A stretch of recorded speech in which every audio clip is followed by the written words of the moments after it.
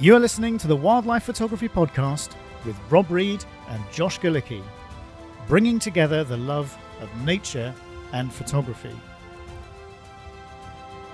Episode 12. We discuss underwater photography with a special guest. Well, hello everybody, and welcome to the Wildlife Photography Podcast with me, Rob Reed, and my co-host Josh Galicki. Hey Josh, how's it going? Hey, good, Rob. Great to be chatting again. Yeah, absolutely. And we actually got to meet up, didn't we? Not, a few weeks ago on your way back from Shetland. So yeah, we made it happen. The day of Wimbledon, I think Wimbledon was going on at that time. It was. Traffic coming in, but bit of traffic. No, so I managed to get down to Heathrow, and we had a couple of hours and lunch, with Khurram as well, Khurram Khan, on your way back through and your way back to the States. So that was good to finally meet up. Yeah, totally agree. And the way back was actually a lot easier than the way in. We had to turn around in Shetland. It was a 2.5 day journey, a bit Frodo Baggins, but on the way back, it was a lot easier. Yeah, because you were in Shetland a couple of weeks after me, so this is the first time we've recorded a podcast since we both got back.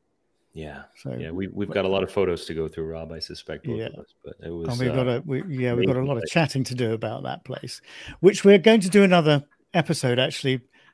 Specifically on Shetland, and we'll get Rebecca Nason involved with that because obviously she runs with her partner Phil. They run the Noss boat, so they do wildlife trips out to Noss and all those fantastic seabird colonies, which you and I both did when we were out there. So and talking of Shetland, our guest today is no stranger to Shetland, and he's just come back from Shetland too. So I'm delighted today that we're joined by Henley Spiers, and we're going to be talking about underwater photography, which I have to confess I know very, very little about, and I think you're the same, Josh. So this is going to be a really interesting conversation. So I'm really glad that Henley's here. So Henley, welcome to the podcast.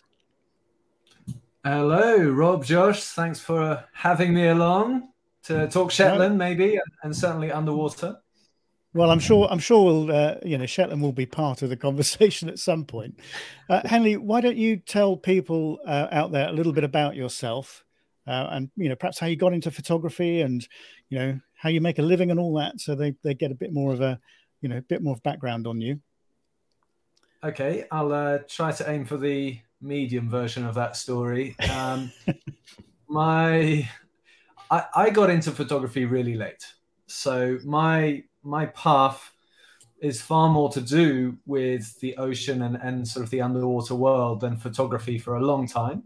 And even actually, it didn't really involve much of that. So I was lucky in that I think really thanks to my parents, I started snorkeling probably when I was about 6 years old or so. I didn't grow up by the sea or anything like that, but I did start snorkeling young. And then I did my first scuba dive when I was 12 years old.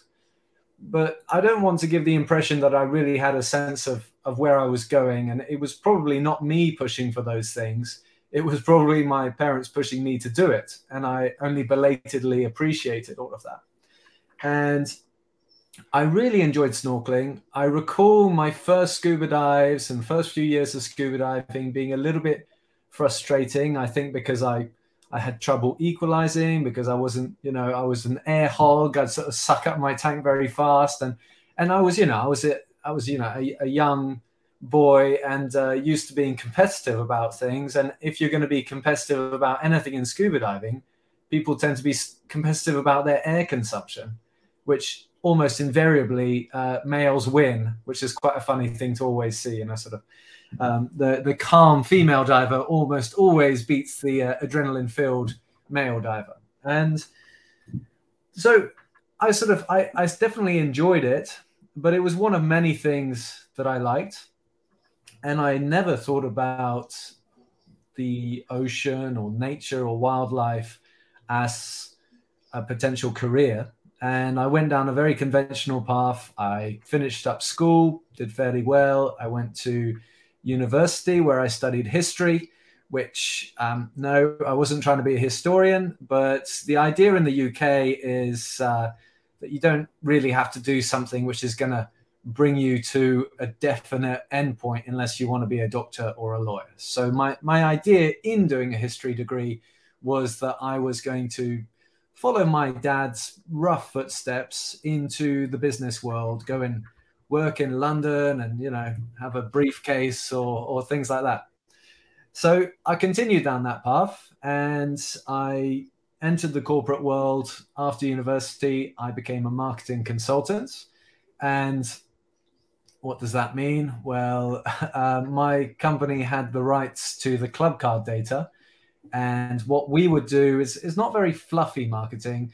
We would actually interpret that data and then deliver the results to whoever our clients may be. So I started out working with Nestle as my client, and then I ended up as the category lead consultant to Tesco for the bakery, dairy, and counters categories, which on a practical level, that meant I would go into their headquarters and talk to the team about, well, you know, sort of what promotions were working and what cheese should be in this store and what, you know, cheese should be next to this cheese and things like that.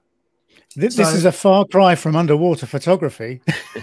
Yeah, I guess that's my point. Yeah. Yeah. So it was, you know, a completely different life. And I suppose the relic of it is that I still today have a habit of lingering in supermarkets a bit too long because I still retain a little bit of an interest. But for sure, it wasn't my passion. You know, I think you can make things interesting because, you know, that's your nature. But it wasn't what sort of, you know, like drove me down to my core. And the problem was that I was not very happy and I was very stressed. And alongside this, during my holidays, I was often scuba diving and taking more and more enjoyment out of being underwater, just a sense of calm and wonder and exploration at that underwater world. And I made a promise to myself to take a year out, which is quite common in the UK for people to take a year out, maybe sort of before they go to university or things like that. And so I drove myself to a second promotion at my company, which made me the youngest at my grade. And on the face of it, everything was really rosy. I was on the fast track to, you know, whatever great things were in store in the corporate world. And 2 weeks later, I handed in my notice, much to their consternation. And they were, I mean, I was pretty naive about it all, but they were very good about it in terms of, they say, okay, hang on, Henley, why don't you just take a sabbatical for a year and then come back to us once you've, you know, sowed your wild oats and realized that, you know, the real world is waiting for you. And when I made that decision, the big thing which I was determined to do was to change my life and to go and be a dive professional on a tropical island. I thought to myself, that is the way to go. And so I did it. I went to the Philippines and I became a dive master, and I had a complete change of life. I went from a sort of a very material existence in London with, you know, many nice things and places and you know, things like that, to one where I just had a bed and a fan and a toilet outside, which sometimes worked. But the key thing was that I would wake up really early every morning and I would dive right into the night, learning how to be a dive professional and taking people out diving. And I had never felt more myself, and I never felt happier. And that was really the start of the end as far as my corporate career. And but it was still really a tussle, actually, at that time. It seems obvious now, but in the months following my dive master apprenticeship, I really wrestled with what to do, whether to continue down this path, which seemingly was making me so fulfilled, or whether to, you know, go back to all the things which I built. And you know, and I think conventional thinking was, you'd be crazy not to go back, you know. like, what are you gonna, how are you gonna fulfill your ambitions and sort of make a life as a dive pro, like a dive bum, basically. And it was tricky to decide that, but I met a chap called Roger Moore, not Bond, another one, who is I was going to say, didn't know he dived. Did he have a golden gun with him? Right? Was it? I think I wish. What, no, did he have that? What was it? What was the car that he had underwater? Did you meet him that way? Yeah, that was a Lotus, wasn't it? Lotus. It was a Lotus. Yeah. A Lotus. Was it a Lotus Elise or something? Yeah. Anyway, show my age. That would be cool. Yeah. Yeah, it would. Sorry, I'm interrupting you. No problem.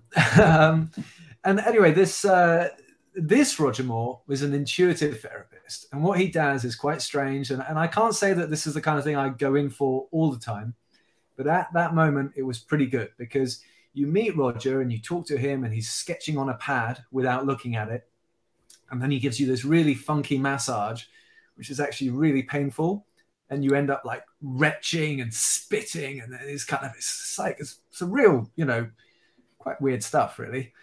But the good thing was that all of that came at the right time, because Roger helped me to see that there were many possible paths which would be fruitful, but there was one which I was probably more close to my essence, my spirit, I suppose.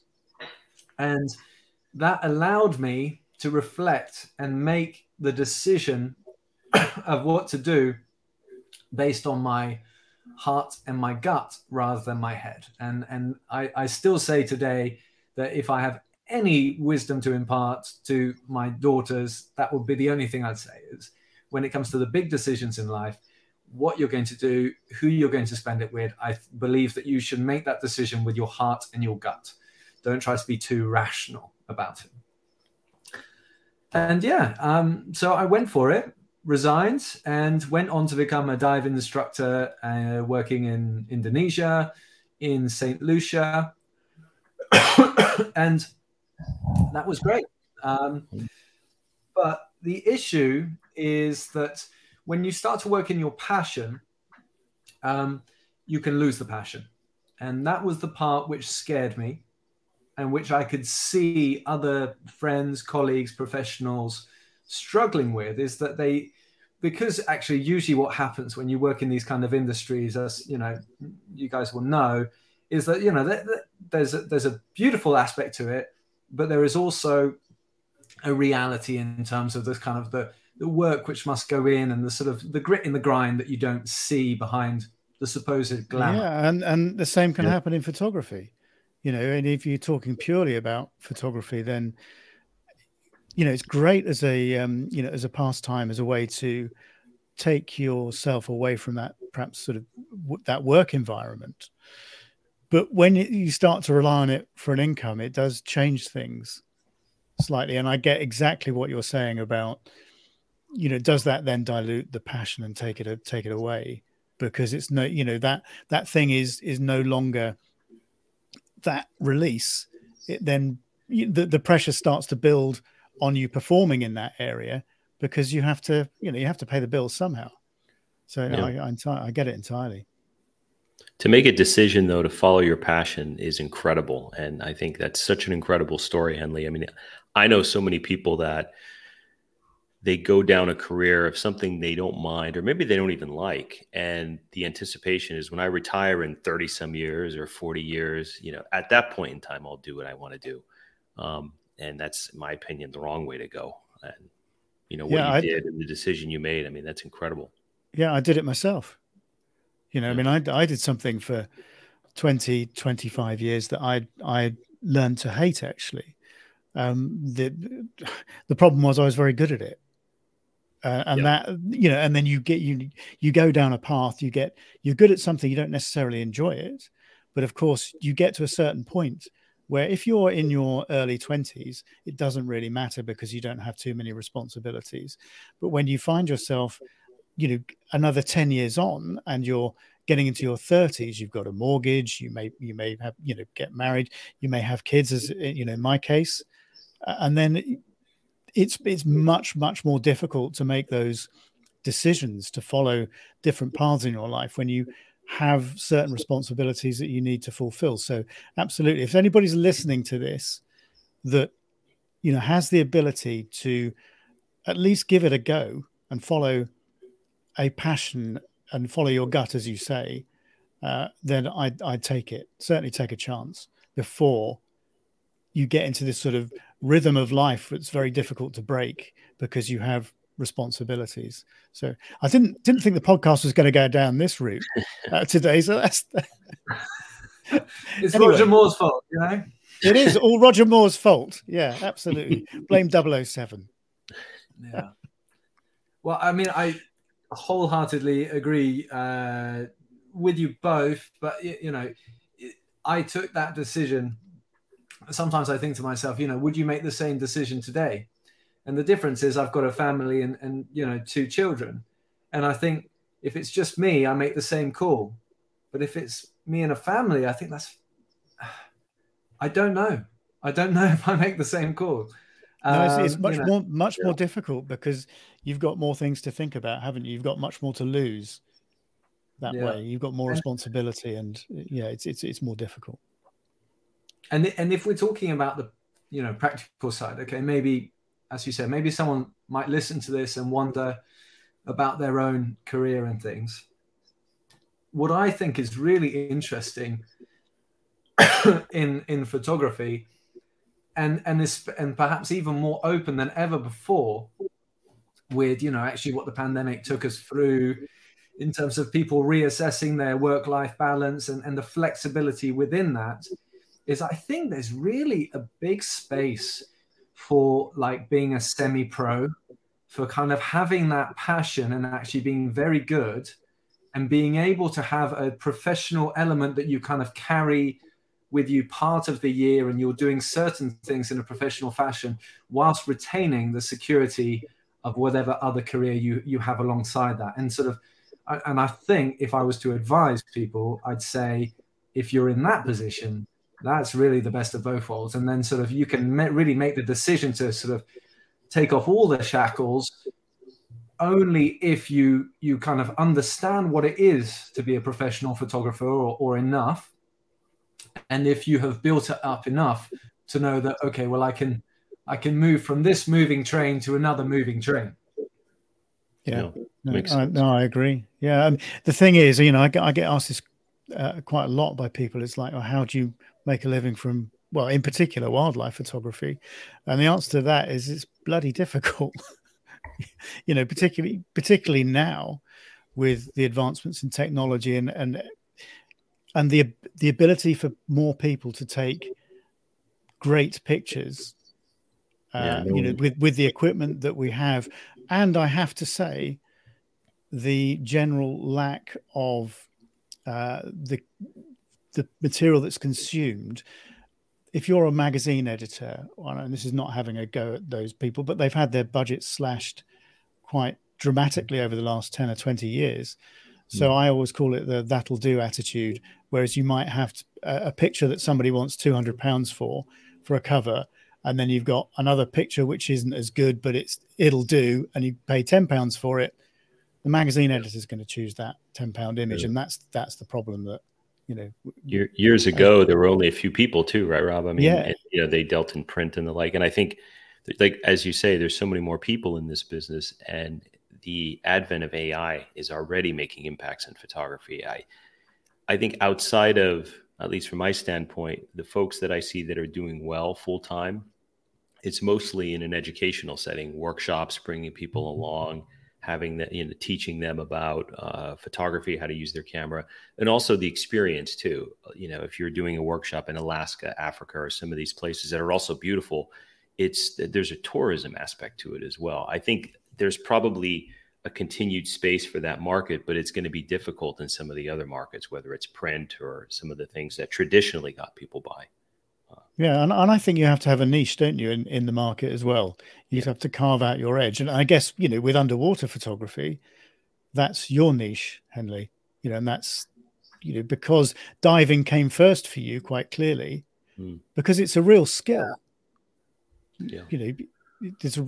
diving is a real skill. I mean, it must have taken you years to get really proficient, and comfortable underwater to the point where you can perhaps not think about, the elements with, you're in, to be able to concentrate on taking good photos at the same time. Yeah, I mean, it's a weird one because like I said, I studied history and then I look back on where I am now and I feel like I'm on a definitive, this is what I want to do for the rest of my life if I can. And I think back and I think, I wish I'd studied marine biology or something like that. But it's true that those years as a dive instructor made being in the water a kind of a very natural thing for me. They taught me how to find things underwater, how to understand environments, all of that. So yeah, for sure, all of those skills actually play a big part in, we all only have so many brain cells, and the more brain cells that can be devoted to photography as opposed to worrying about whatever, diving or being out of breath, things like that, is a positive for the creation of images. So yeah, actually, being a dive pro was quite a good route into this. And I'm an underwater wildlife photographer. I sort of dabble in a bit of topside, but I don't kid myself that my results are at all on par with what I might be able to create underwater. And I think it's perhaps intimidating to think that you need to get that comfort in the water. But on the other hand, I think I'm kind of lucky and with the other underwater photographers, because I would actually hate to have the pressure of going topside and creating really fresh, really powerful imagery, which could now enable a professional career. Because I think at least I have a natural barrier to my area and there's fewer people in it. And the animals underwater interact differently. Like, I mean, let's say to go on Africa and safari and create something new. I mean, wow, that is it's difficult to do. A lot more difficult. Yeah, difficult to do. That's interesting too. Actually, I do have a few questions for you, Henley, as it relates to underwater photography. But even before that, you were talking about your experience and how you got into diving. When did you decide to pick up a camera, and how did you get into wildlife underwater photography from diving?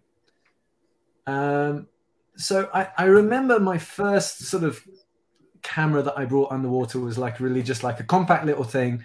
And the only purpose of that was to sort of document the adventure. So I would mostly teach upcoming professional divers. So I had a group of interns, people who would come to Bali where I worked, and I would have 10 to 30 of them in my charge, and they were training to be dive masters. So we would have a month, 2 months, 3 months all together. And so we were like this merry band going around, and I would sort of, document what we were doing. But I wouldn't say that was really photography. That was just kind of some snapping along. So the turning point, I would say, was that I went on a diving holiday, to a place called Lembeh in Indonesia, which is renowned as a great macro photography destination. And I really liked small things, just to look at them. But I went to this place, Lembeh, and you find that there, the difference was, and this was especially different back then, is that 95% of the divers who went there were serious underwater photographers as hobbyists. And so I had my little rig like this, and they had these huge, they had cameras which, like the one behind me, which is kind of for those listening, is like a big housing, and then you would attach strobes on it, and it was a completely different kettle of fish. And after a few days of diving with them, I was curious, and I rented a kind of a serious unit. Actually, it was an Olympus EM5 in a housing, which to me was like, wow, that's an incredible camera, with one strobe. And I was given a kind of a little intro on how to use it. And then we went underwater and took pictures with that. And that was really a wow moment in terms of the color and the crispness. Because one of the things also we have underwater is huge loss of color. I mean, Are you guys snorkelers, divers, anything like that? I've snorkeled. I've never been on a dive before, actually. Yeah, but a bit of snorkeling, but never been scuba diving. But that's okay. But you will still understand. So when you go snorkeling, you're looking down. Everything looks bluey green, more or less. Yeah. And that's because of the loss of color in water. So essentially, you've lost your red and your orange within 5 meters of the surface very easily. And so actually, even when we're on a dive, let's say at 10, at 20, at 30 meters, and we're looking around and we're thinking, wow, this is a really good time. Actually, we're not seeing the real color of things. And so that can be one of the powers of photography. So a lot of underwater photography requires a flash or some sort of light. And we bring back those colors.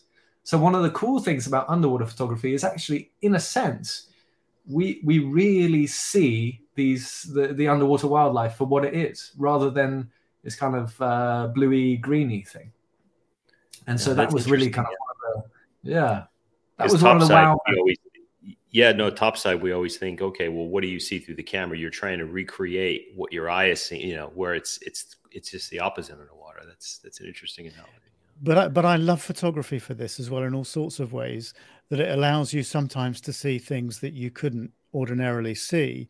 It's a bit like if you take a really fast shutter speed photograph of a bird doing something, so you're freezing a moment in time which your human eye would miss, or you've got a macro subject and you're blowing it up however many times, life size, so you're seeing details that you can't see with your own eye, and that for me is when photography gets really interesting. And I didn't really appreciate, because I haven't really thought about it, that sort of loss of color, as you get deeper, and the way you can bring that back to life through photography. That hadn't crossed my mind at all. So this is, that for me is one of the things that I really love about photography, that you can put in front of people things that you can't necessarily see with the human eye at times. And it works well with bringing back the color. When I think of underwater photographs, the colors and the saturation stand out. I think it looks much richer. And maybe that has something to do with the photographer and the processing and the like. But I think using the strobes and some of the, whether it's fish or whatever, I just think the colors are so rich and it stands out versus topside photography. That's always been something. Yeah, and that is all, most of it will be thanks to flash. So if we're talking about how underwater photography takes place, in contrast to, let's say, the type of photography which you two have mostly done, it's very different in the sense of most of what I do, well, not a lot of what I do involves flash. And I know some topside photographers get so funny about flash and it ruining images, but that really is quite a strange thing for an underwater photographer to wrap their head around, because without the flashes, we're so restricted. I think it's mainly because people don't understand it, if I'm honest, and they're quite scared of flash for some reason. I've never really understood why, but I think that's generally why people have that attitude, or can have that attitude. It's because they're frightened of it. Well, we're certainly not underwater. And in fact, that's considered part of your core gear. And then the other the challenge and the privilege of underwater photography, again, due to the subject matter that we are shooting through water, is that it robs you not only of color, but it robs you of clarity, meaning that more or less everything you shoot needs to be within maybe 2 meters of you. And so that's also what's kind of cool is, my lions underwater, sea lion, shark, whatever it may be, I am within arm's length of them when I have an interaction and a shoot with them, which I think to consider that, if you tried to even think or do that in, on a safari or something, you would be considered nuts and really severely putting yourself in danger. But that is the obligation of underwater photography in order to achieve it technically.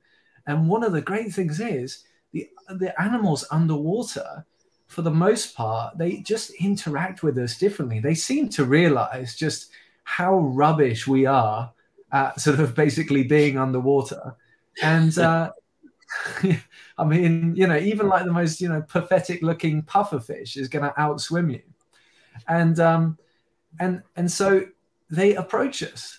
Many of us, I'm able to get close enough to take a photo of them, which means really close. And sometimes they're even kind of a bit inquisitive in a way that, it's just so, maybe unless you went to the Galapagos or places like that, it's so rare to find that on land. Yeah. And so that's what, like, the rest of it is still photography. But those key elements, color, clarity, proximities to subjects, and behavior of underwater wildlife, that's probably the key areas where the life aquatic is different. Yeah, the behavior must be refreshing. I mean, when you're on land, everything's running away from you versus coming in, with a sense of curiosity. To your point of how close you need to be, what's the most common focal length you use when you're photographing wildlife underwater? So kind of historically, an underwater photographer's kit bag would need 2 key lenses. And one is a fisheye, which would almost never be used on the top side because of its ability to focus close and to portray a very wide scene. And we don't usually have to worry about what's it called? About sort of we can't see the Earth's curve in our photos, so we don't have to worry as much about that distortion. And then the second lens, so we would use that historically to do all the big stuff. And then we would use a macro lens to do the smaller stuff, a close focusing macro lens. And historically, those have been the 2 key lenses in an underwater photographer's kit bag. Now that's evolved a little bit with some sort of new innovations and things, but that remains essentially true. So you're thinking 15 millimeter fisheye, 60 millimeter or 105 millimeter macro. That's your starter kit. Okay. That's interesting because I kind of got the fisheye, but I also thought that there would be, perhaps that sort of 16 to 35 type area as well would be a popular choice. Is that something that you use a lot, or is it really the sort of fisheye which is your go-to starting point, I guess? Yeah, I mean, many people like a 16-35 for sort of a more rectilinear wide look, but. Okay, so one of the other things with underwater photography is you're not just shooting that lens and the camera but on its own. You've got to have a window to what you're photographing. And so, these are called dome ports. And so macro lenses, it's fine. They just sit behind a flat dome port. But the wide angle lenses, the fisheyes, the 16-35, they go behind a sort of like a huge curved porthole.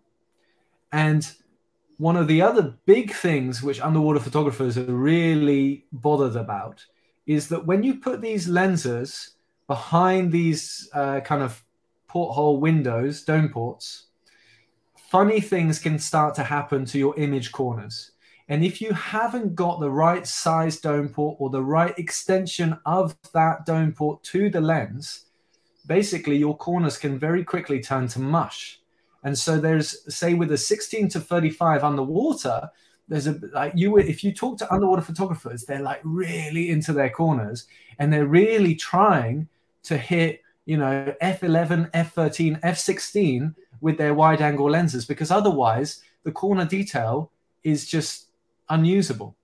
Mm. And so one of the most interesting areas of innovation in underwater photography, which is around essentially glass, which is built to be used underwater, and that can then yield a different behavior of the apertures, allowing you to use more light from the camera. So maybe rather than shooting at f13, you can now be at f8, but you're still comfortable with the image quality. And this actually goes right the way back, because if we really say talk about like kind of the, let's say, the heyday of David Dubillay, and just a few professional underwater photographers in the world using film cameras, they were using often the Nikonos range, which was a range built by Nikon of cameras which were ready to go underwater and lenses to go with it. So those were actually, you just picked up the camera, stuck on your lens, and you were ready to go. You didn't need a housing. And at some point, that became uneconomical for Nikon to pursue. But that glass, which they made back then, is still some of the best glass that you can use. So I have a vintage Nikonos fisheye lens, which is incredible, and which would also be used by, BBC Natural History Unit productions and things like that. So those are kind of some of the technical warriors of underwater photographers. And I would imagine edges are important because there's not a lot of cropping as well. I mean, you're so close to your subject. I mean, when we photograph birds, there's always a bit of cropping. You want to level the sky, or you want to come in maybe 10, 20% or whatever. But I would imagine a lot of photography underwater, there's not a lot of cropping, right? I mean, you're almost full frame with a lot of your output, I suspect. Yeah, I think there's really, so the kind of the most popular diving destinations are tropical coral reefs. And the point of a tropical coral reef is it's a rainforest of the sea. It's all these colors, huge diversity of life, lots of density of it in a small area. And so a lot of the photographs which we would almost immediately associate with this is the underwater world would be a coral reef, and it's just coral, fish everywhere.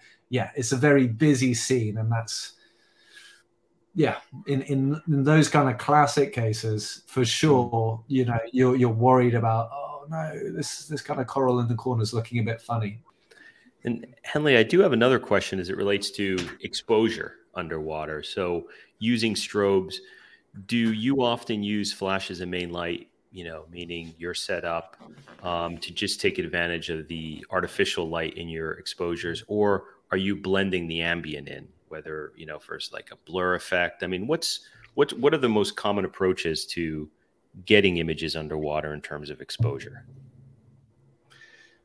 I think they're so most underwater photographers would be macro and wide angle, or they would devote themselves to one discipline within that. And for the macro photography, I think the controlling light using artificial light, your strobes, is really, that's the kind of way. And for a long time, one of the most aspired to images within macro underwater photography was just, creature black background, which you're finding ways to remove all of the ambient light and just shape it with your strobe. Now, doing that on wide angle subjects is both tricky and I'd say a bit underwhelming in many cases. And actually, so whereas underwater, I feel the challenge of macro photography is around the focus. Stabilizing it's macro photography is about focus in general, but underwater you've got to stabilize yourself and because there's no tripod. No. I hadn't. That's something that hadn't even crossed my mind. When you start talking about sort of macro work, you think, topside is just. I mean, a lot of the stuff I do handheld, but sometimes you just can't get away with it. You have to use a tripod. And you don't have that option underwater, so that hadn't even crossed my mind. So that's a really interesting point. Yeah, I mean, some of the sort of hot macro destinations are those which have sandy bottoms, and so I think part of that is not only the availability of critters, but the ability of people to sort of stick a hand down or perhaps even lie down on the sand to photograph something. But it's if you're on top of your game, you should be able to sort of get the macro creature whilst just floating neutrally buoyant. And the water has a cushioning effect, so it does help us a little bit too. Sort of you move really gently. Sorry, that's my phone going. Everybody, let me just turn that off.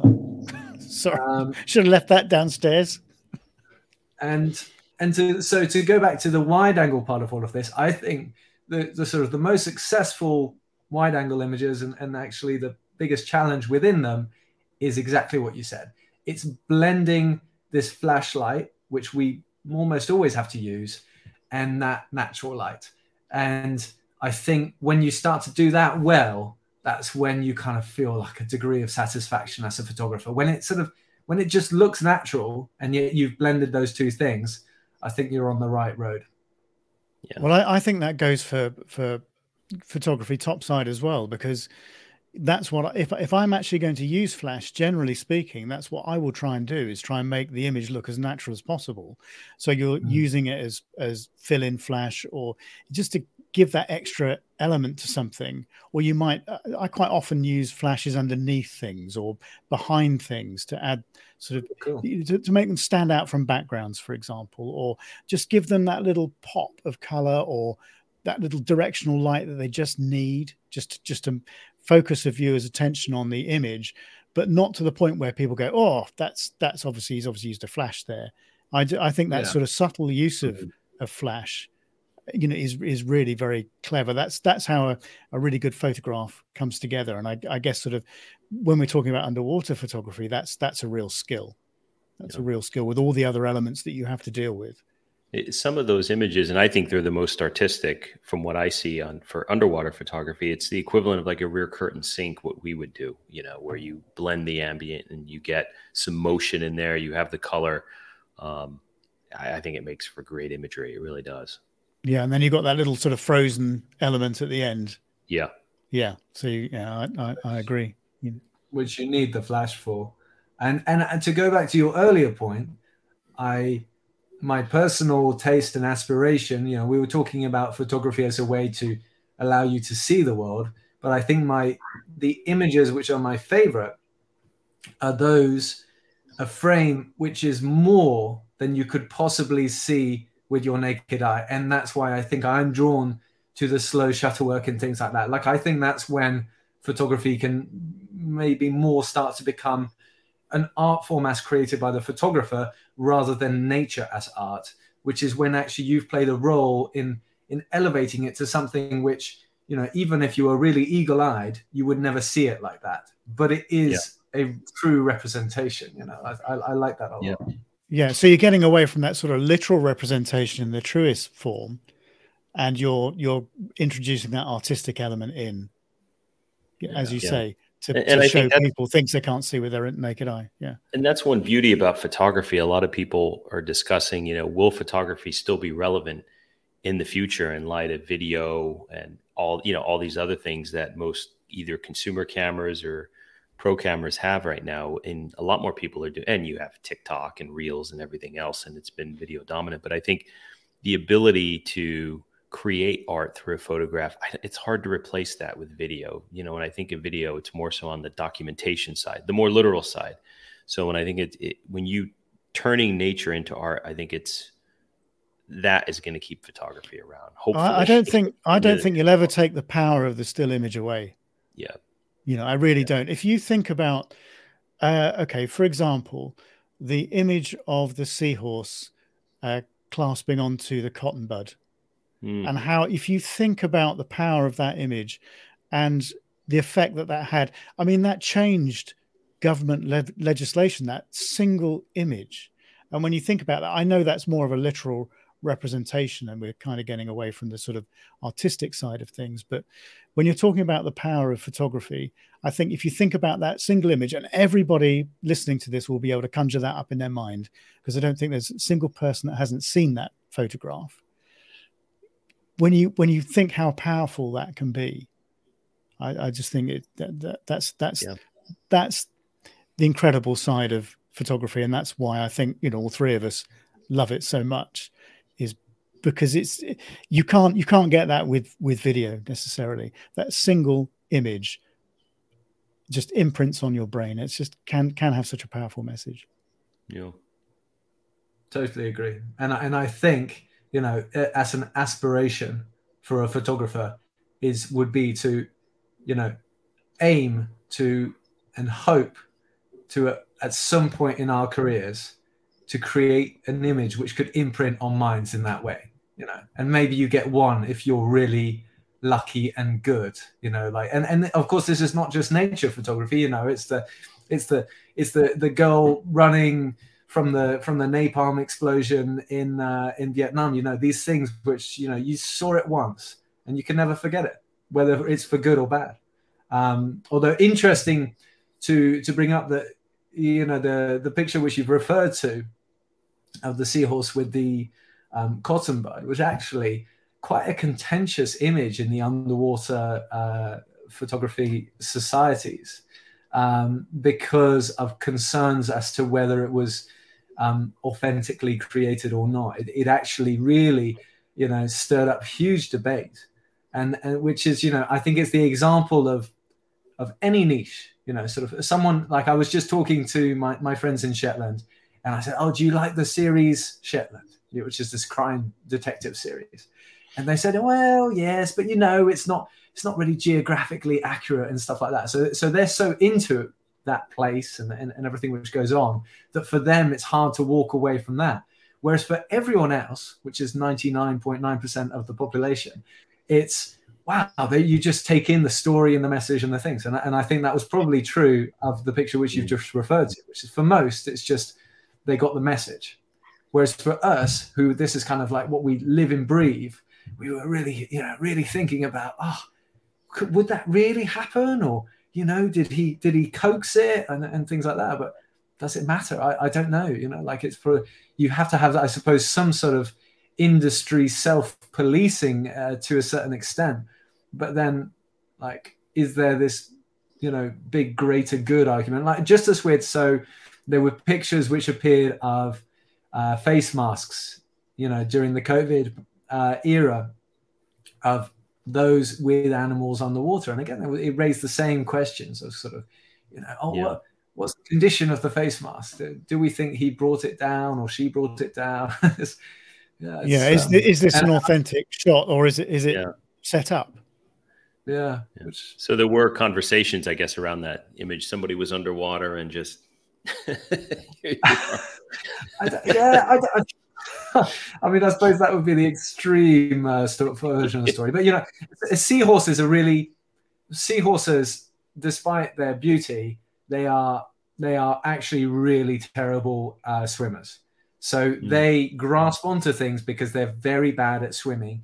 And they basically have a complete almost a lack of a stomach.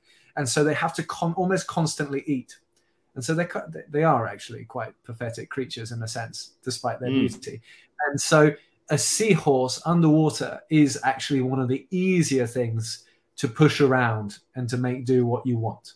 So I suppose, and there have been examples, I'm not talking of that picture, but there have been examples, for example, you know, often a seahorse is a benthic creature in most cases, meaning it sits on the seabed, usually against something quite unattractive. And so you have some underwater pictures of seahorses mid-water against a nice sunburst and things like that.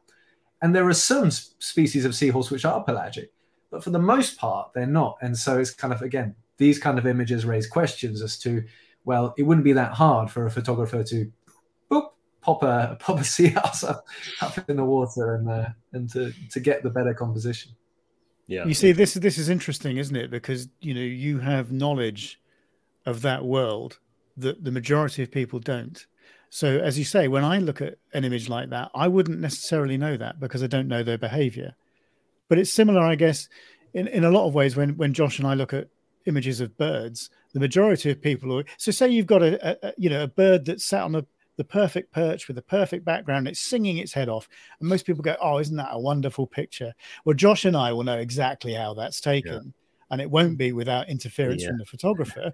There'll be JBL boombox underneath. There'll be a speaker blasting its song, you know, out from underneath it, agitating the hell out of the thing. You get it to sit where the photographer wants, and to get it animated in that way. Oh, it's fine. Okay, so you've produced this image, and we've had this discussion before when we had Georgina Statler on the program, you know, on the podcast, you know, and the effect that those sorts of things can have, you know, on birds. You know, so the argument could be that if you do it once and you get the picture, how much have you agitated the bird? How much have you affected it? Probably not a lot. But if you've got a bird that a dozen people have done that to, then that's a whole different ballgame. And of course, the more popular photography gets, the more that's going to happen.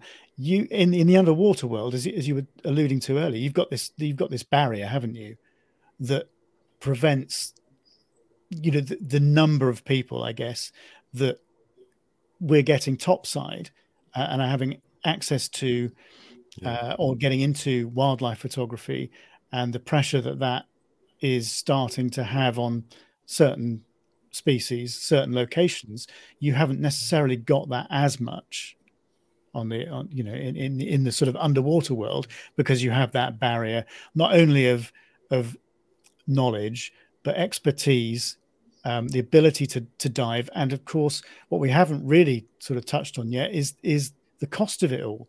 I mean, when you're looking at all these sort of specialist domes and all that specialist glass, I mean, you're not talking £20 for a little plastic housing you can just dunk under the water. You're talking much more than the camera in a lot of these circumstances, aren't you? Yeah.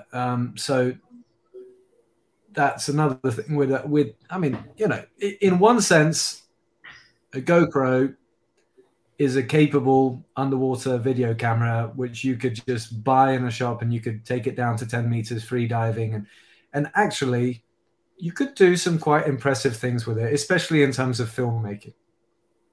But there's a reason why you've got a Z9, Rob. There's a reason why I'm shooting a Nikon D850. It's because when you get into it, you want the fault point to be us, not the equipment. And you want to try and, it's all the more so with wildlife photography, where many of the moments we witness are unrepeatable. If you didn't capture that frame because of a failing of the camera, or because of sort of it's not at the maybe it's even not at the resolution that you want, I don't know, you'd be frustrated. So yes, undoubtedly, as if you get into it, you're going to want the gear, and the gear is expensive, and it's at least doubly, well, I mean, in a sense, it's doubly expensive to topside photography, because every element has to be housed. So, and there's different housings on the market, sure, but roughly speaking, you buy the camera and you've got to spend the same again, if not more, on the housing. Then you have to have whatever port goes with the lens and all of this. So yeah, I mean, let's say sort of you're looking probably £5,000 to £10,000 if you're buying new to get into this with a pretty serious rig, because you also need the strobes and all the accessories to go with it. So yeah, it's not cheap by any means, and I think that's reflected in most of the hobbyists that I encounter. It's a lot of the people that I say I might lead on trips, they have a certain disposable income, which usually means that they are sort of at a certain point in their career to be able to afford the gear, the holidays to take you to the destination. So yeah, there's there are quite a few barriers to underwater photography. But one of the ones which I would like to dispel a little bit as we're talking is that you need to be a scuba diver, because you absolutely do not.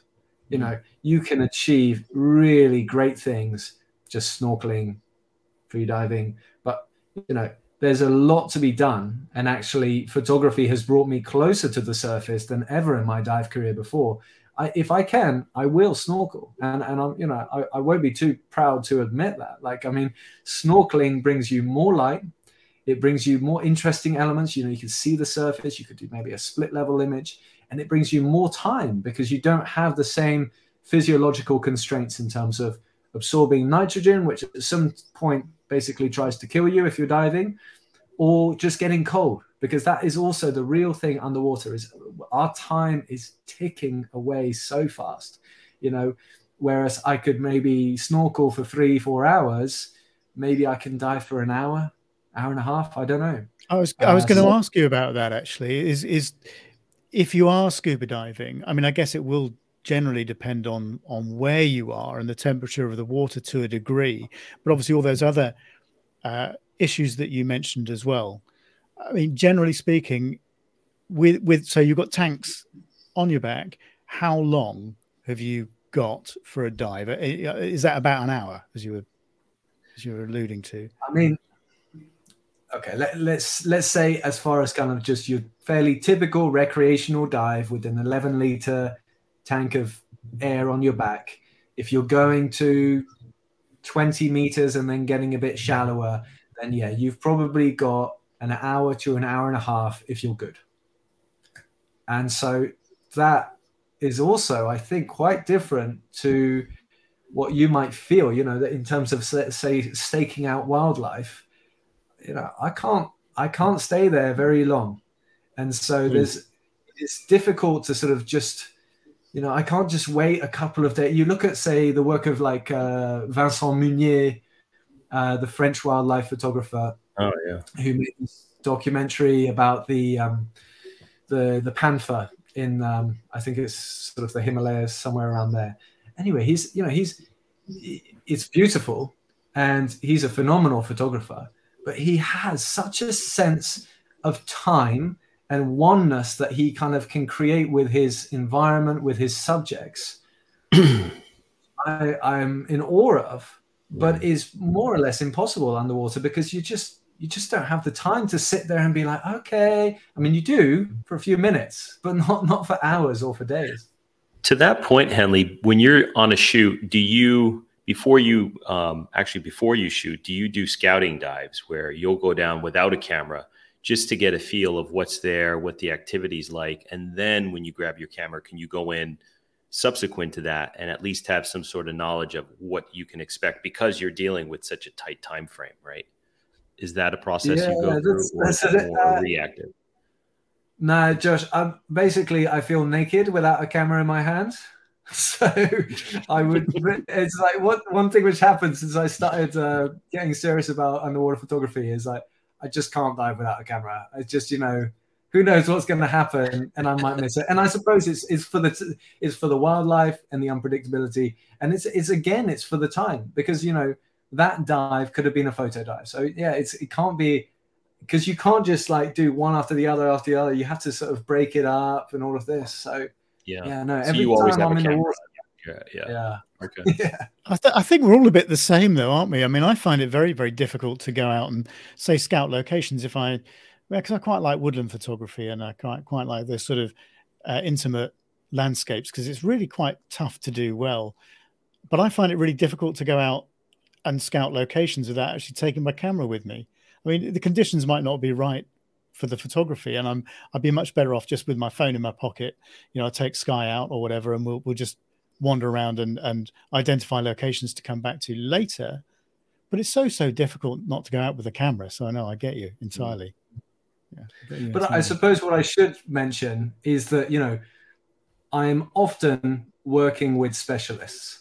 And so in each location that I would go, I would, not always, sometimes I just go on my own, but often I'm diving with really, really great guides, sort of I'm diving or going to places with the kind of people and working with the kind of people who would be hired by, National Geographic on assignments as the fixers, by the BBC Natural History Film Unit. So I'm working with them. So I suppose actually the truthful answer is they've done and are doing the scouting part for me, and I go and they're bringing all that local knowledge.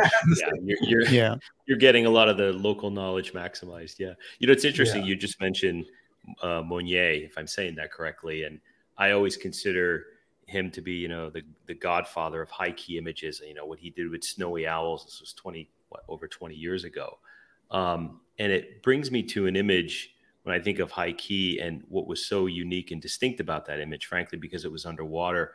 I saw it in Bird Photographer of the Year, maybe 2 years ago or last year. I can't remember the exact year.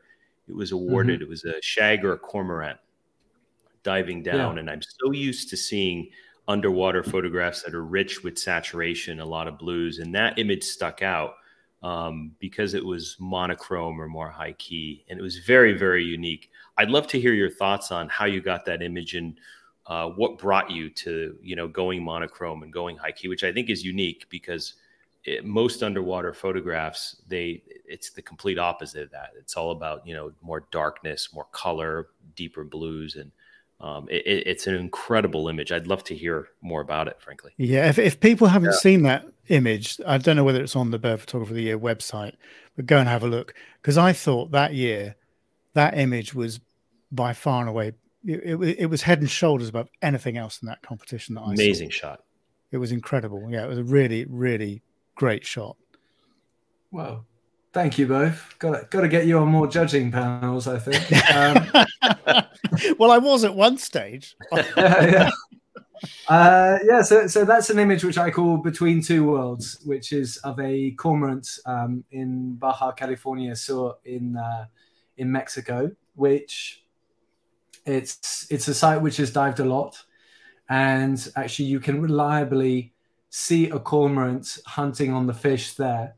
But it was my first visit when I took that image, and I actually did it alongside a guy called Christian Wiesel, who is a Mexican underwater photographer, famed for his black and white work, a lot of which is high key. And actually, he was really kind of set a new direction in underwater photography in terms of his black and white work. And I was a big admirer. And as I was there, I was kind of, I think through his influence, I was really thinking a lot in monochrome as I was creating imagery around that time. And so the water was clear. So that was a good thing because it allowed me to take a step back. I've been talking about how you have to be close, but the cormorant in Between Two Worlds is actually small in the frame. And beneath it, you can see this large school of fish just carpeting the bottom. And essentially what the image is you have, it's kind of three elements. You have a white background, you have the dark predatory silhouette of the cormorant, and then you have the fish below. And I think it has a dynamism through the supposed hunting of this bird on the fish below. It shows a measure of abundance in terms of all of these fish. It shows an interaction between kind of a sort of an air-based animal versus water-based animals. And I think the cherry on the top is that you don't really know if the bird is in the air or underwater. And I think that's probably, when I talk to people about that image, that's the first question. It's like, how did you do that? How is it flying? They think it's a split level image, which is something that can be done underwater. It's actually all beneath the surface, but using a high key black and white conversion and pushing the blues, because actually black and white is controlled by color if you're doing it properly. It's those color channels that you can move up and down, even if it's coming out in grayscale. By moving the blue color channels right up and brightening them, I could come out with that composition. And so it's all underwater. The cormorant has just started his dive and is heading down. The fish haven't quite realized yet what's coming. And that's the picture. And I remember I thought I actually pictured it. It was one of those where I could see the frame as I took it, which it doesn't happen much, but it did then. And then I sort of processed it and I could already see what I wanted to do with it. And then I showed it to Christian, I think, a couple of days later. And Christian was just like a super charismatic Mexican guy. And he looks at it and he goes, "No mames," which my Spanish isn't very good, but I believe that means like, "No way," which I took as the ultimate endorsement from him. So I was like, I was really chuffed with it. And and it has done well in numerous competitions. In fact, that was kind of, I think, one of the really important pictures from earlier on in my career. And it's still one which I would put it on my greatest hits album. So thanks for asking about that one. It's one of those pictures actually that sticks in my mind. There are very, very few images that do that, particularly of birds, but that's one of them. I think I think that for me would have been my overall winner that year. but obviously, I'm not involved in that competition. I haven't been for a while, but no, for me, that was head and shoulders above anything else that I saw, coming through from those that got awarded. I just thought it was a tremendous image because it's so different, and that's what I think judges like. You'll know yourself from this. If you see something that you haven't seen before, or an approach that's just slightly different, that's what makes them stand out. So yeah, it's artistic, but it tells a story at the same time too. That's what I love about the image. So much. Yeah, there's so much. Normally, one comes at the cost of the other, right? And you have both of those elements in that image. It's amazing. Yeah. I mean, it's. I actually convert very few images to black and white these days. I really feel that I love love it as a discipline, but I'm quite strict with myself that it has to elevate the picture if I'm going to convert it to black and white. So I'm quite, it doesn't, I don't often find moments where I've been doing that. And to your point about the competitions, I think in my experience, it's quite rare and difficult for a black and white image to rise to the grand prize winner in any nature or wildlife photography competition. I think there's a kind of a, I think there's sort of, I think mostly they are very happy to award a powerful image in a category of that nature. But I think as a grand prize winner, I think it strays just a little bit too far from kind of the realism that I think in my experience, most competitions like Wildlife Photographer of the Year, Bird Photographer of the Year, Nature Photographer of the Year are looking for in terms of their grand prize, the one picture which is going to stand for them above all others in that year, which I think that's a shame. I mean, I can understand it. I think it's a shame though, because I think it's, there's a power in black and white that you don't get with color. And you're absolutely right with what you say about when you're looking at black and white conversions, that black and white conversion should add something to the image, not take it away. So you are actually physically taking the color away, but you're adding an element, an extra wow factor, if you like, to that image. And that's what really makes a successful black and white image. So I think it's a shame that I think you're right in what you say, that it's going to be very, very difficult for a black and white image to scoop the overall price somewhere, because you're taking something away from an actual element. But I think that's a bit of a shame, because I said the power of black and white can be intense, and I think that's what that image for me. Wild Art would be the obvious. It would, wouldn't it? Yeah. Well, in fact, our first winner, of course, was a black and white image, and it was an underwater image of those whale sharks. From the Philippines, actually, I think. In the Philippines, yeah. Simply because of the shape and the form and the storytelling. All those elements we were talking about, with your cormorant image, were present in that image as well. And I think that's what for us made it stand out at the time. I remember the discussion well, on the final judging selection of that picture. And it was just the power that black and white gave that image over the other things we were looking at. So yeah, we're bold enough to choose black and white. In the wildlife photography community, there is a strong streak of purists, and when it comes to wildlife photography, you look at clothing photography, fashion photography, food photography. There's not a similar strand there when it comes to purism. But when it comes to wildlife photography, it's difficult to crack that nut, especially in some of the competitions that really emphasize behavior, documenting like this dynamic moment of one animal killing the other and the like. That seems to take precedent over black and white and other forms of images that have a more artistic bent to them. And it probably will continue, but it's not always. But I do see it more in wildlife photography than other forms of photography.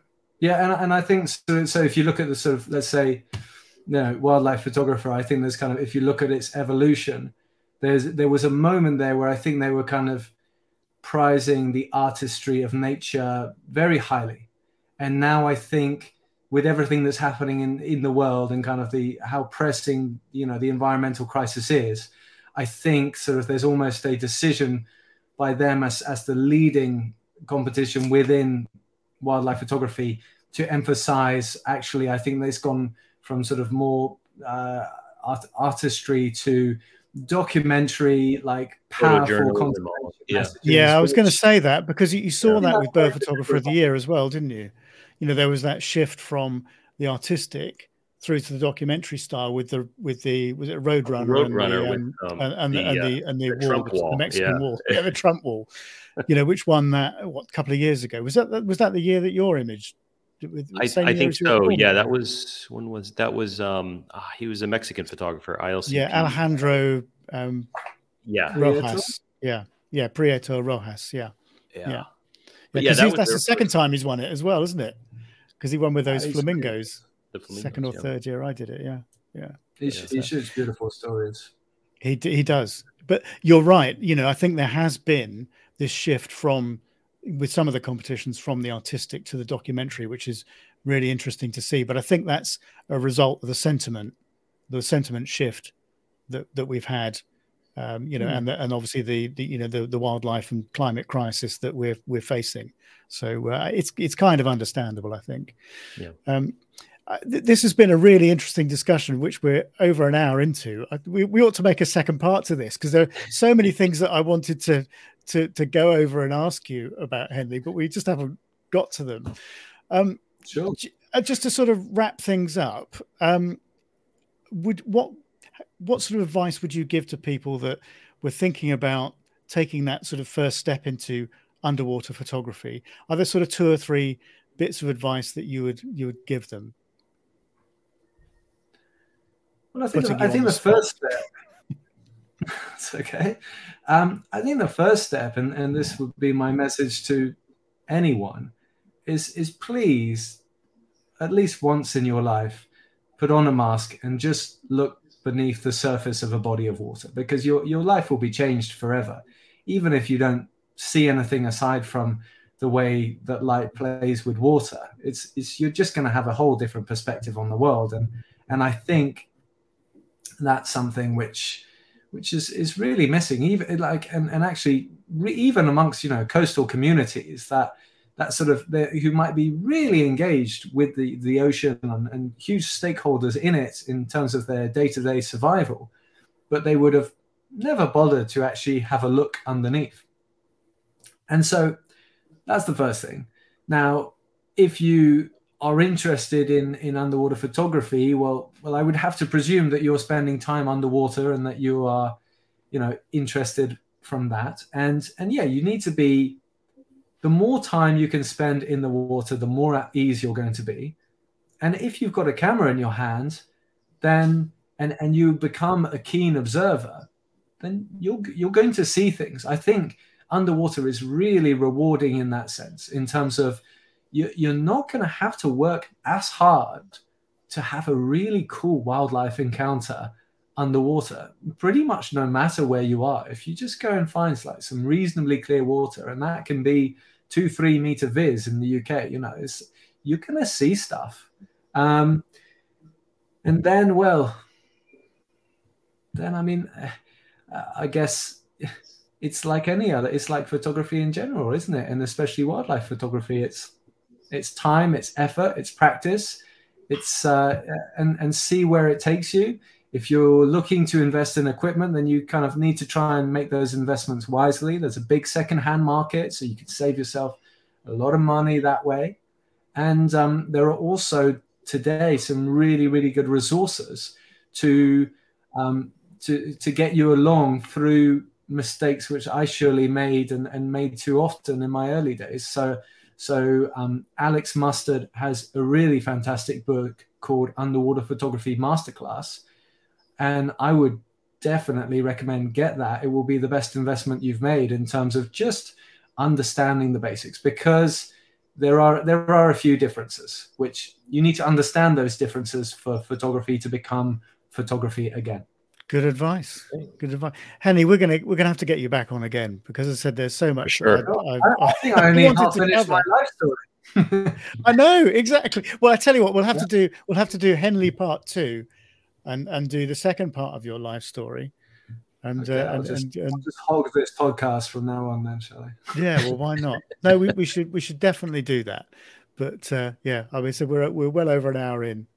So As usual. I always say to Josh, "Oh, we'll do 50 minutes or so or whatever," and the time always flies. Yeah, it does. It does. Yeah, it's fun. It's fun. Yeah. I always love these discussions because, I never research anything, or very, very rarely research anything for this.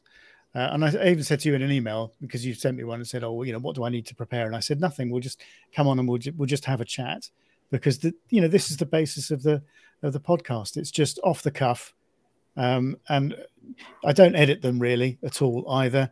We just record a conversation and put it out there. So I really hope that people have got something from that and have really enjoyed it. It's been an absolute pleasure talking to you, Henley.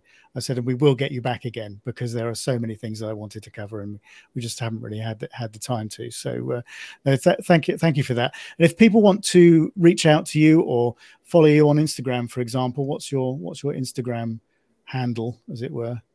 Well, thank you. It's reciprocated on my side. Thank you for having me. It's been very enjoyable. Hopefully I can come back. And if you'd like to have a look at my images, Instagram, I'm quite easy to find, Henley Spiers, or my website is henleyspiers.com. I'm also on Facebook. I'm pretty easy to find because I've got quite an unusual first name. Yeah. And I'll leave those links anyway in the show notes so people can find them there as well. So what's next for you, Henley? Because I know you do get about a bit, don't you? Yeah, well, I need to. So I'm doing all UK based until October, and at the moment, so I've been appointed as the first ever Oceanographic magazine storyteller in residence, and so I'm in the middle of shooting and and researching for my first story on that, which is going to be based in a few locations around Scotland, including Shetland. So I will be soon heading to the Isle of Arran, which is quite a special marine conservation success story, and trying to better understand that. So that's what's next. Some cool dry suit diving. I was going to say, you'll have your dry suit for that one. Yeah. Because we're not talking warm tropical waters there, that is for sure. But yeah, an amazing part of the world. I said, talking about, and I said, talking about Shetland as we were before we came on. It's certainly something where I want to go back to, and on a regular basis. And I think Josh is the same. We were blown away by that. So for sure. That'll be the subject of another podcast, which we'll record shortly. But Henley, thank you so much for coming on. It's been an absolute pleasure to talk to you. And I'll link all your websites and your Instagram accounts in the show notes below. So I hope everybody's enjoyed that. Please, if you can and you have enjoyed the content, then do give us a rating, because that really helps the algorithms find the podcast and push it out to more people. So ratings, comments, any sort of feedback would be greatly appreciated. It's kind of I think I heard this on another podcast. It's kind of a gentleman's agreement that if you've enjoyed the content, then you'll do that sort of thing for us, because it helps us reach more people, as I said. So any sort of comment or rating, good or bad, hopefully good because you've enjoyed it. But just leave it in the comments section or the ratings on your favorite podcast platform. Be greatly appreciated. Thanks once again, Henley. Great to talk to you, and we'll have you on again soon. Josh, thanks as always, and we'll get together soon, and we'll get Rebecca Nason on, and we'll have a chat about Shetland next up. So sounds good. That should be fun. Anyway, thanks to you both. Thanks everybody for listening, and we'll see you all again next time.